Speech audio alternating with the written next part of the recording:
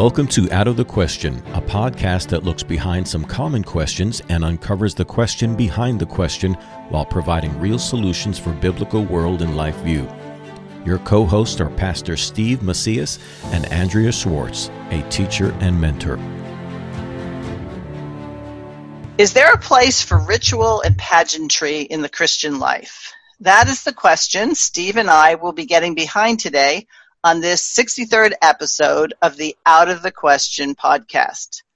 So, my good friend, does the Bible have anything to say about ritual and pageantry? Well, certainly so. From the very first chapter of the Bible, we have God decorating and designing a world that is visible, full of smells and sights, all the way till the very end. In Revelation, you have a picture of a decorated universe. God's pageantry in creation and recreation, undeniable. So this is an interesting conversation because what we are really discussing behind this question is, are these traditions of ritual in our culture today able to be justified by the scriptural text, or are they Roman Catholic accretions that we need to purge the church of? And like so many other things, law being one of them, when people argue against God's law, whether or not they know it, they're arguing for somebody else's law or some other law. So if we're saying, and I know you've heard this and I've heard this as well, we don't like rituals, we don't like liturgy because they're just so empty and they don't mean anything, and Christianity isn't a religion, it's a relationship. And what we do is we demean those things that we're saying it's not. But if we don't have a Christian ritual, if we don't have a Christian liturgy, if we don't have Christian law, then we're defaulting to something else, right? That's right. And it's very important that Christians remember that mantra that you can't beat something with nothing. When you take away the Christian standard, the Christian identity, you take away the authority of the Bible to speak in one area of life, you don't get a vacuum of information. You get the other side advancing onto Christian territory and redefining the terms according to their dictionaries and vocabulary. So let's start with rituals and people saying, I'm so against rituals. When you think about it, we have birthday rituals. Happy Birthday is a song that is sung at the ritual of celebrating somebody's birth. We have marriage rituals. We have diet rituals. We have health rituals. People have all sorts of things that they do, except somehow or other, if a church has a ritual, then somehow or other that's wrong. They have rituals, and when we say ritual, we're talking about a tradition that we do maybe once a month or once a year. We have rituals for non-important things, like sometimes I put my shoes on, left foot, right foot. We have this ritual that if we do it in the wrong order, it kind of disorients us. But we also have, like you talk about, birthdays, weddings. Inside of those ceremonies, there are these ritualized things that, taken out of the context of the ritual, might be meaningless, right? So you may kiss the bride. All of these different rituals that by themselves our culture has said are rather benign or meaningless, but inside a certain context, the bride's veil coming back and the lips meeting for the first time, that ritual becomes something significant and unique.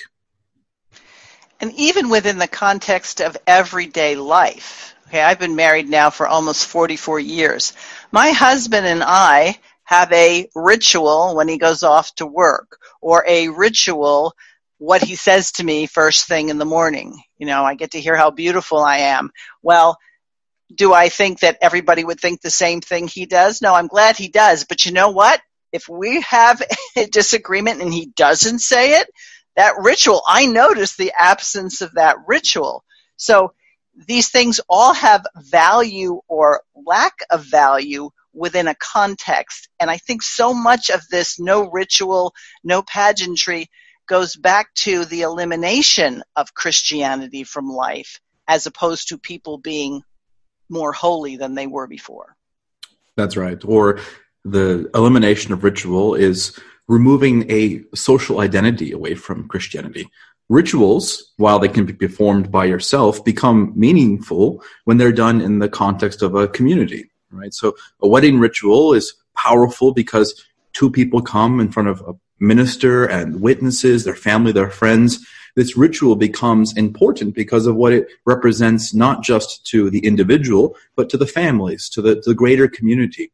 And so when the temptation of our culture is to individualize everything, including our faith, make it just about what's happening between my ears or in my personal heart, ritual attacks that. Ritual tears down this idea that it's just me and my Bible and says, you belong to a bigger commission. You belong to a kingdom. You belong to a family. You've been adopted into something that's bigger than just you. And you are required then to be a part of this ritualistic society and to dance these ceremonial and traditional dances that help bind us together for a common purpose. And so when we lose the sense of pageantry, of making something a big deal, which is a big deal, and we say that it doesn't really mean anything, all you have to do is look around and see it's been replaced by a humanistic substitute. That it's not like suddenly now there is no pageantry, there is nothing being celebrated, but it doesn't have its focus as Jesus Christ. I know we're talking a lot about the wedding ceremony, but you see that even with weddings today. Generations before ours could say, my wedding and my vows were the identical vows of my grandparents, my great-grandparents. We did the same thing. We wore white dresses. We walked down the aisle. There's a certain traditional identity to those rituals. But today it's kind of been mocked. The idea of having a minister lead it, the idea of having your wedding inside of a church, the idea of going through traditional liturgy of what you're actually vowing and promising, of writing your own vows rather than having the church give the commandments of marriage to you, are all undermining the identity or the cohesiveness of marriage. I don't think it's a coincidence that when the ritual and the structure, the formality, and the pageantry are sucked out of the wedding liturgy, that we get marriages that are devoid of having any traditional connection to a cohesive Christian identity of marriage. When we don't say to a people getting married, pronounce you man and wife, to having to hold till death do you part, going through these traditional promises and covenantal vows, it's no wonder that the folks who are missing these landmarks, these posts, these stakes in the ground that define what marriage is, have gradually moved away from the traditional understanding of marriage. So take the vestments, and I know you are in the Anglican tradition, and so part of the worship that's done in an Anglican church, and not just reserved to an Anglican church, includes the person who's officiating putting on a vestment. He's putting on the office, very much like a judge puts on his vestments when he goes in to adjudicate in a court of law. And very much so like the academy does when people are being honored with graduation and the faculty comes in and their robes designate who they are. So people aren't really averse to such things, but in most Christian circles, if somebody has a robe or the people who are officiating, that's looked at as somehow unusual and improper, yet in the quote-unquote secular areas of life, they don't think it's improper at all. And I've never met a high school or college or master's or doctorate graduate who says, I don't like the robe. It's taking away from the significance of this event. What's really interesting is that all of those robes have Christian origins. And Dr. Rushdoony talks about the very early Christian origins of robes, and he mentions it in the context of what you just said, of judges and priests. I can't remember if it's the Foundations of Social Order book, but one of those mentions how the early church had established its own courts. You can see this in St. Paul's writings, where they refused to submit to unjust Roman courts. And throughout the first few hundred years of the church, you get elders and overseers of the church who are mediating out the laws of Moses upon the people of the New Covenant church. And they establish a just system. And when Rome becomes Christianized under the emperor, he takes the courts, which up until this time were not really trustworthy or reliable. They would bow reverence to foreign gods. They would arbitrate based on superstitions. They would follow the culture and milieu of their day. And the emperor took away their offices, abolished these Roman courts, and gave their offices to the Christian overseers, right? So overnight, the emperor changes the courts and justices of Rome from being pagan, worshiping false gods and false laws, to following just Christian standards. And one of the ways that he marked this judicial change is he took the vestments, those clothing that denoted that they belonged to Roman high offices, away from the Roman false judges, and gave it to the Christians as a symbol of their authority, so that everybody throughout the emperor can see these overseers and elders represent the authority of the empire. Gives them the mitre, gives them the stole, gives them the chasuble, these ancient ideas of the priest or the overseer or the elder operating in the place of God's law. And so even if you in your mind right now think of vestments as being sacerdotal, relating to worship, remember that the original purpose here was to denote that the Christians, like Jesus promised, shall be the judges of the men of the earth. And so what we're looking at is really an absence of history. Too many people today think history and what came before has no value to them because there's nothing to learn from them. And yet when we give up history, we give up the rich culture that actually Christianity produced. And then we begin to think that our recent history has some type of value. The way that a man or a woman dresses in our year, right, changes so radically. You know, what's in Target this year will be very different than what's in Target 10 years from now. But that kind of radical transformation of how we dress creates these new normal social identities.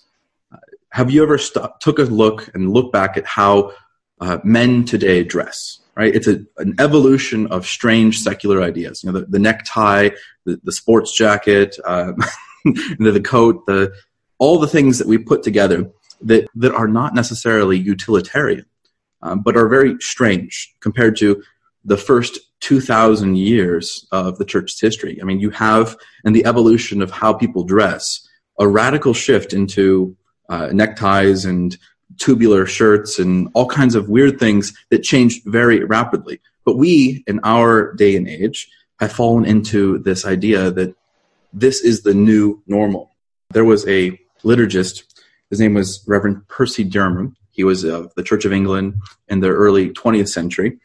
And he said something that I think is rather funny. He said that at present time, it is man's fancy to dress hideously. And he does this fun experiment where he describes a man in a suit. He says a man dresses himself in 5 tubes, right? 2 for the arms, 1 for the head, 2 for the legs, right? 5 strange tubes around him. And when he goes out, he puts another tube on top of his head that's not really useful because he has to put an umbrella over this tube on his head. And that we have become so accustomed to these absurd fashions of the past 100 years that we don't recognize how undignified and ridiculous we are. So we have put our recent innovations at a place of the new standard, and so that we have no memory of what you said, Andrea, of the history. And so when we come to a liturgical church and we see the man up there wearing robe with a rope tied around his waist and this piece of garment that's colorful hanging over the top of him, we think, how silly does this man in a dress look while we are dressed in our novel dress that's only a few decades old, without realizing that for millennia, men dressed in a way that was a standard of dignity that reflected not their personal taste, their personal ideal, but pointed to the glory or the radiance of God. Fashion-wise for women, whose idea was it to have them in these high heel shoes, which are guaranteed to wreck their back and make it so that within a very short period of time it was hard to walk at all, and carrying their purse and everything else? You see, those are as much part of our dress that if you don't have those things, that somehow or other you're not properly attired. So we all have vestments. They just have different dates associated with them. And sometimes most people can't figure out why they do them. If you go back to the very beginning of the Bible, there's vestments there, right? There's the high priest investments. There are Adam and Eve investments. God has always had a standard of how to dress people. in the New Testament church, there's literally verses where St. Paul is asking his disciples to bring him a tunic, right? Bring him a special type of clothing that he had there at another city. So again, this question of vestments or ritual wearing of clothing is not so much of do we choose one tradition or the other, but does the Bible have a standard? Does the Bible speak to the significance of how we dress? And more so than debating whether or not we should wear Greek vestments or Roman vestments or anything like that, I think it comes down to a more deep issue, and that is the issue of Gnosticism. The idea that somehow our bodies, our physicalities, are less important, or maybe not even important at all, to the spiritual, right? That somehow we are spiritual beings, and therefore what really matters is our right theology, our right emotions, our right philosophy, our internal feelings, or a commitment to an idea, rather than all these external things, right? I'm sure we've all met Christians who will emphasize, it's not how we dress or how we talk, how we behave, what we do. It's how it makes us feel, or a matter of the heart. And those things can be true to an extent. You don't want to have an overemphasis on the externals. But Christ came in a human body, human vesture. Christ died in a human body. He resurrected in a human body, and the human body ascended into the heavenlies. Therefore, we should understand that the human body is a part of salvation. We confess in our creed, we confess that this body will be resurrected. There's a certain dignity to the physicality. And I find that a lot of the opposition to ritualism is really just a veiled opposition to the reality of our physical beings. They really hate the physical and are become obsessed overly with a Gnostic view of spiritualism. And part of the Gnostic view allows you to do whatever you want with the physical because it doesn't really matter anyway. Right. Who cares if you are sexually immoral and have dishonored your body with premarital sex or adultery, if you've dishonored your body with what you've eaten or what you drink, or if you've dishonored your body with how you market. Gnosticism gives license to say it doesn't really matter because this is not really what God's concerned about. It's this short-sighted idea of salvation that what's really important is making a confession and getting to heaven. When God says, I came to save all of creation, to make all things new, and that includes redeeming the body for his purposes. Adam and Eve were made from the dirt with human bodies. They were not floating spirits in the garden. God's plan of salvation has always included this physical element. And because modern man, and this would include the humanism that has infiltrated the church, is so self-centered and self-absorbed, as Rushdoony says in a lecture I listened to that interestingly was entitled Ritual, he said, man is much more concerned that God hears him than that he hears from God, which I think is a pretty profound way to say we're antinomian by and large because we've taken the first 2/3 of the Bible where God is very specific on what you should do, how you should do it, when you should do it, who's allowed to do it, who's not allowed to do it, the specific times these things should be done. And that doesn't matter anymore. So we've basically said, God, you should be happy with the way we do things rather than finding the way we do things in terms of what the scripture lays out. And a lot of this mischaracterization is pointed to Jesus' work, right? So they say, oh, of course, in the Old Testament, God was concerned with the externals. He was concerned with ceremonial purity. He was concerned with a temple. He was concerned with sacrifices. But now that Jesus has come, he's taken all of those physical superficialities and undone them. Now it's really about the heart and the Holy Spirit coming and changing the world internally. And I think that's a gross mischaracterization of what Jesus has accomplished. Because at the time of Christ's life, here in the middle of Judea, he was at the height of the ceremonial system, right? We have a second great temple. We have inside this temple the active priesthood. We have the addition of non-prescribed holy days, right? Like the new Purim, or the idea of Hanukkah, the Festival of Lights, these ideas that were not specifically given in the Holy Scripture, but were celebrated as feasts and memorials by Christ and his disciples, Jesus at his advent was exposed to the most ceremony, the most priestly identity, the additions of man, of songs, of music, everything that would be external and ritualistic, whether it was Hebrew or Roman, was present at the time in the life of Christ. Meaning that if we were to see Christ as this ritual-hating, somebody trying to destroy all of the idols and destroy all of the rituals of this culture, then you would expect Christ, who lives in this culture of ritualization, to speak against it, right? To speak against all of the ceremonialism and ritualism. But the fact is, and we can look at Christ when he turns over the tables, Christ is a man who protects ritual. Think about what he says when he turns the tables over for the money changers, that my Father's house was meant to be a house of prayer, and you have made it into a what? A den of thieves. Because what they had done is they had taken all of the ritual purity, the holiness, the inner and outer purity that belonged to the temple, and replaced it with things of the world, of commercialism. They have added in there money changers and lenders and selling and buying.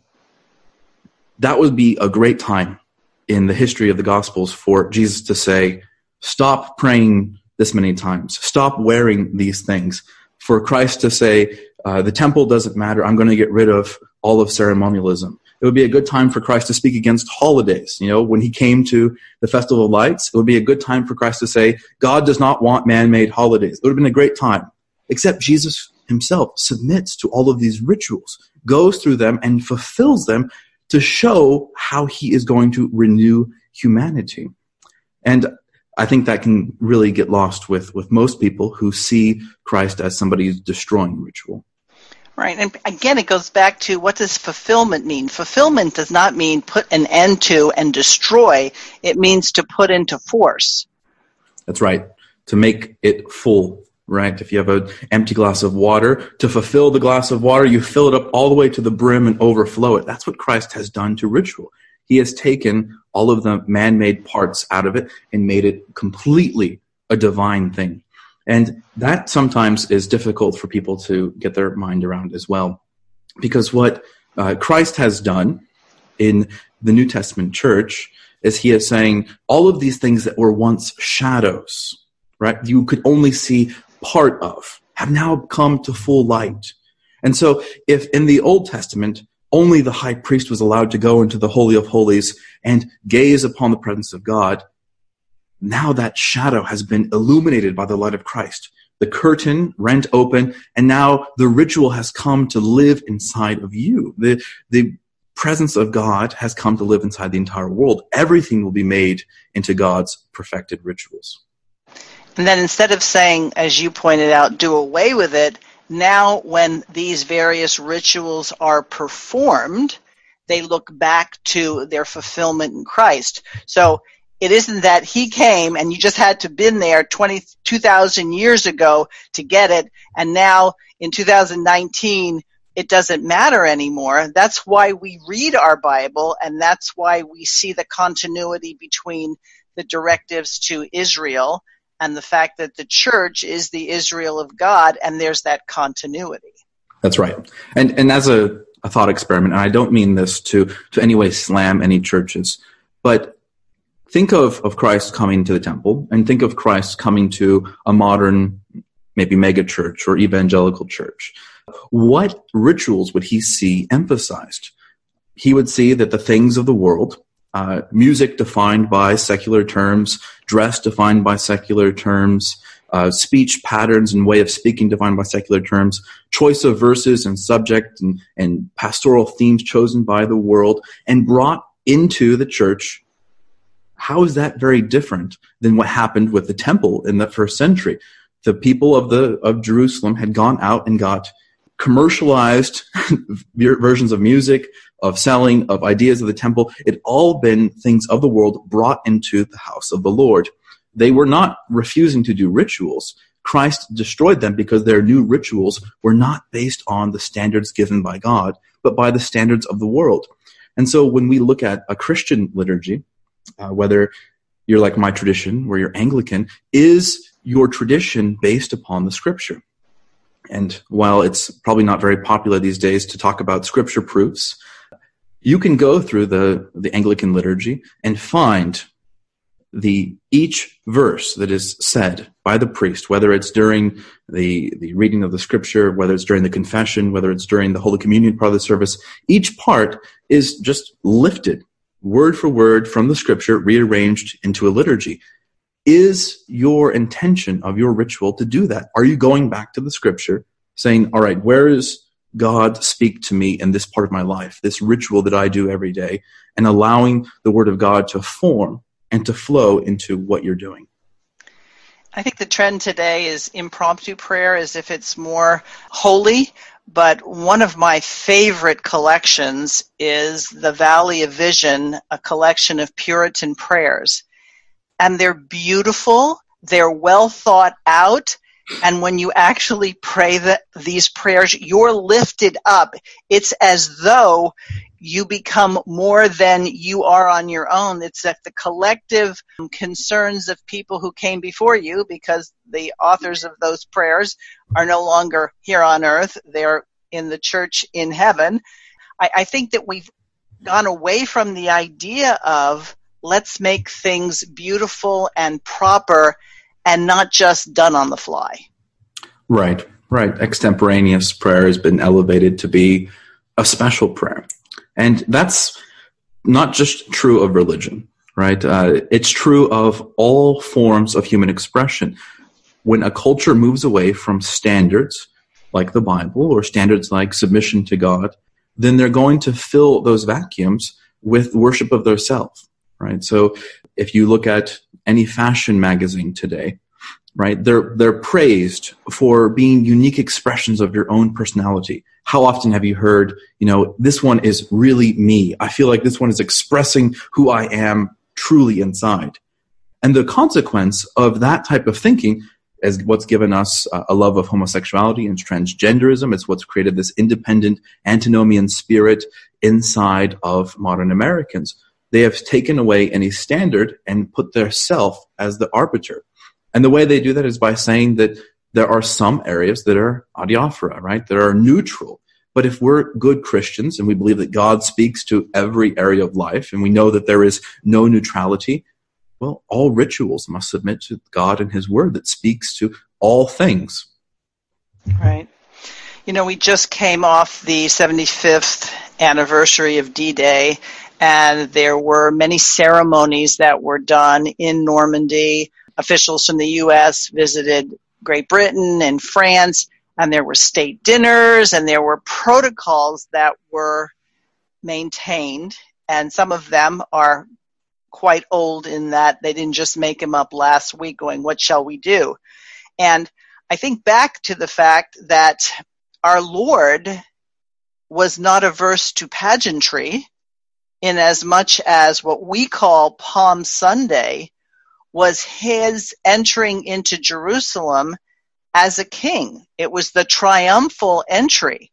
And as a matter of fact, he was criticized for his parade, and he told those who were criticizing him, you know what? If these folks didn't do it, the rocks and the stones would. That's right, because that's really the point of the resurrection, was that the beauty of creation was being renewed. N.T. Wright, a famous New Testament scholar from the University of St. Andrew, talks about how if you read the Psalms, there's a promise in the Psalms that doesn't match our theology, right? So you read Genesis and you see the fall of man and all of creation is cursed. But then when you read the Psalms, there are all these promises and spectacular descriptions of all the earth, the flowers and the beauty of them, and how good they are. And it's kind of a juxtaposition, because as good Reformation Christians, we know that everything is not good. But Christ has come to fulfill the promise of those Psalms, to restore the beauty of all things, that a flower before the death and resurrection of Christ is now different than a flower after the death and resurrection of Christ, because the crown of creation has now begun the process of renewing all things, including the visible, physical and visual. And so not only should that apply to our standard of how we personally dress, but in our rituals, we should be seeking to fulfill those promises of the Psalms, that the creation would be once restored, that it would be better than the Garden of Eden. And so putting that into the context of what Christ has come to do broadens our view of the Great Commission. Not only are we called to come and to speak the good news that Christ come and you may come to heaven, but the power of the kingdom is that every piece, every atom, every part of creation is being made beautiful. And that's going to be something that human beings are going to feel a need and desire to fulfill, right? So the reason why the military and the police and the post office follow these uniformed dress codes and follow these bureaucratic processes for burying people and commemorating days is because inside of you, there is this groaning, like those rocks, this groaning for creation to be made new, perfect, and restored. And so all of our human actions are trying desperately to reorder the chaos that sin caused and to put things right back in order and fulfill the promises of the Psalms to make things good. Indeed. And it's an interesting thought. Christ's triumphal entry didn't happen after his resurrection. It happened before his crucifixion. And so right smack in the middle of that is the week prior to his death, where what he's doing is letting people know our side wins. That's why he enters in triumph, and then what looks like a setback turns out not to be a setback at all. And because so much of our lives, our daily lives, have been secularized, the only parades, the only pageantry that most people experience is maybe on the 4th of July, maybe on a national holiday. But sadly, the current parades are things like gay pride parades or parades in honor of a woman's right to kill her offspring. And I really think we might consider bringing back Christian pageantry to the public square in terms of unashamedly declaring our allegiance to Jesus Christ. And that pageantry speaks to the dignity of what we're doing as a church. It speaks to the historical continuity. I think that one of the things that our culture has failed to do, and I speak as somebody who's under 30 years old, is we failed to pass on that there is a view of the world that doesn't change, right? There's a standard that doesn't change. And that we have communicated very poorly, the church of the last 100 years, that there is a kingdom that's visible, that's marching on, that's going to pass on to the next generation, because we've undercut the message of the gospel with ourselves and our own personal identities. We have allowed our personal taste, our personal affections, our own ideas of what the good life is, to go against the idea that the church has been growing and marching and developing and is ready to be passed on to the next generation. Instead, we've taught the next generation that they get to define what the church will look like. And you can see this happening more and more rapidly with each generation.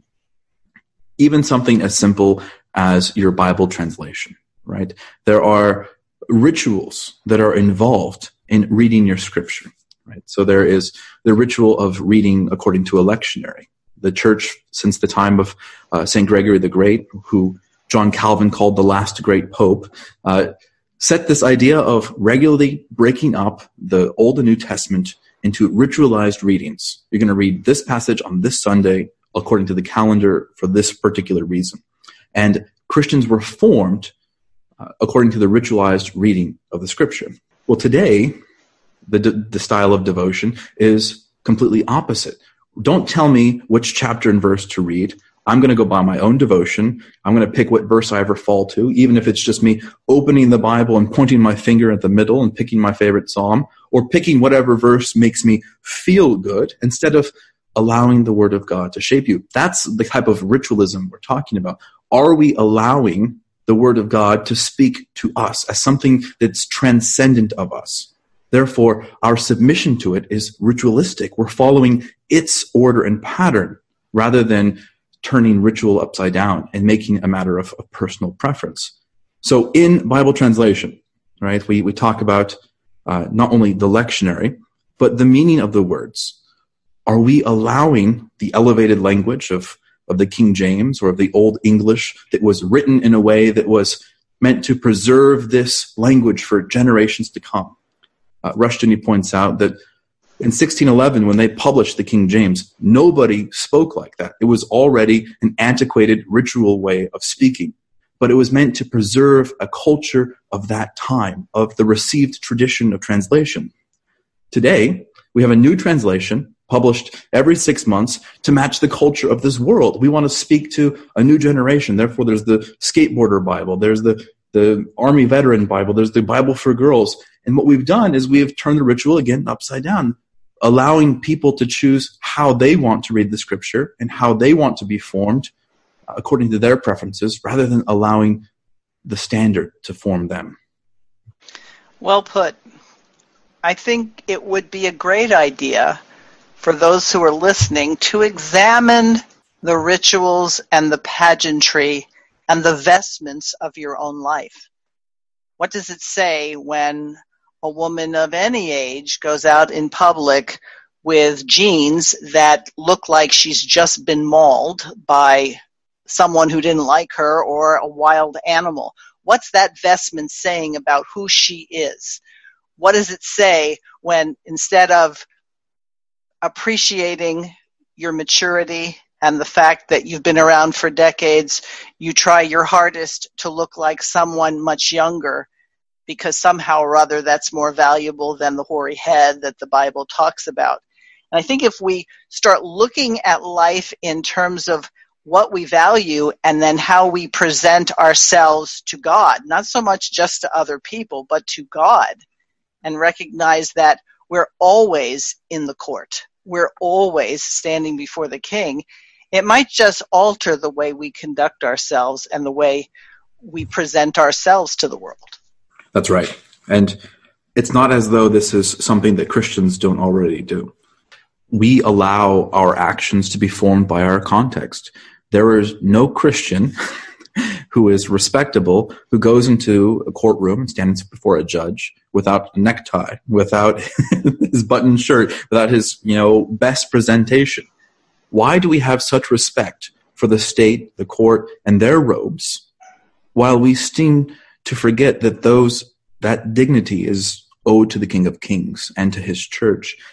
I think that it speaks to the competition that's happening here, that folks don't realize the battle for the robes that run the world, whether it's the robes of the university or the robes of the church or the robes of the state. It's that ritual and formality that forms who's in control. And that when the church is being attacked for holding a place of honor or stature, we shouldn't look to that as something that it's good, that we're purifying or going back to the original church, but see that for what it is.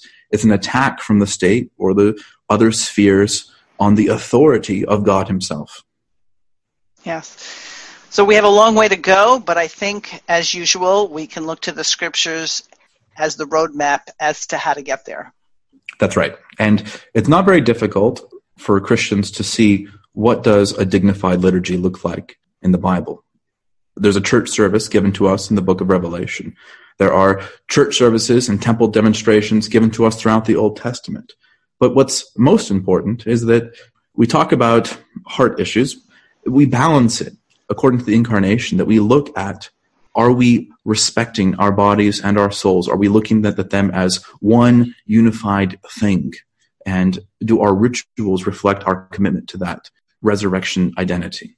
So as we look at the very, very detailed instructions for the construction of the temple, and now as we look at ourselves as the temple of the Holy Spirit, there should be no less care and concern and obedience in caring for the temple now as the temple then.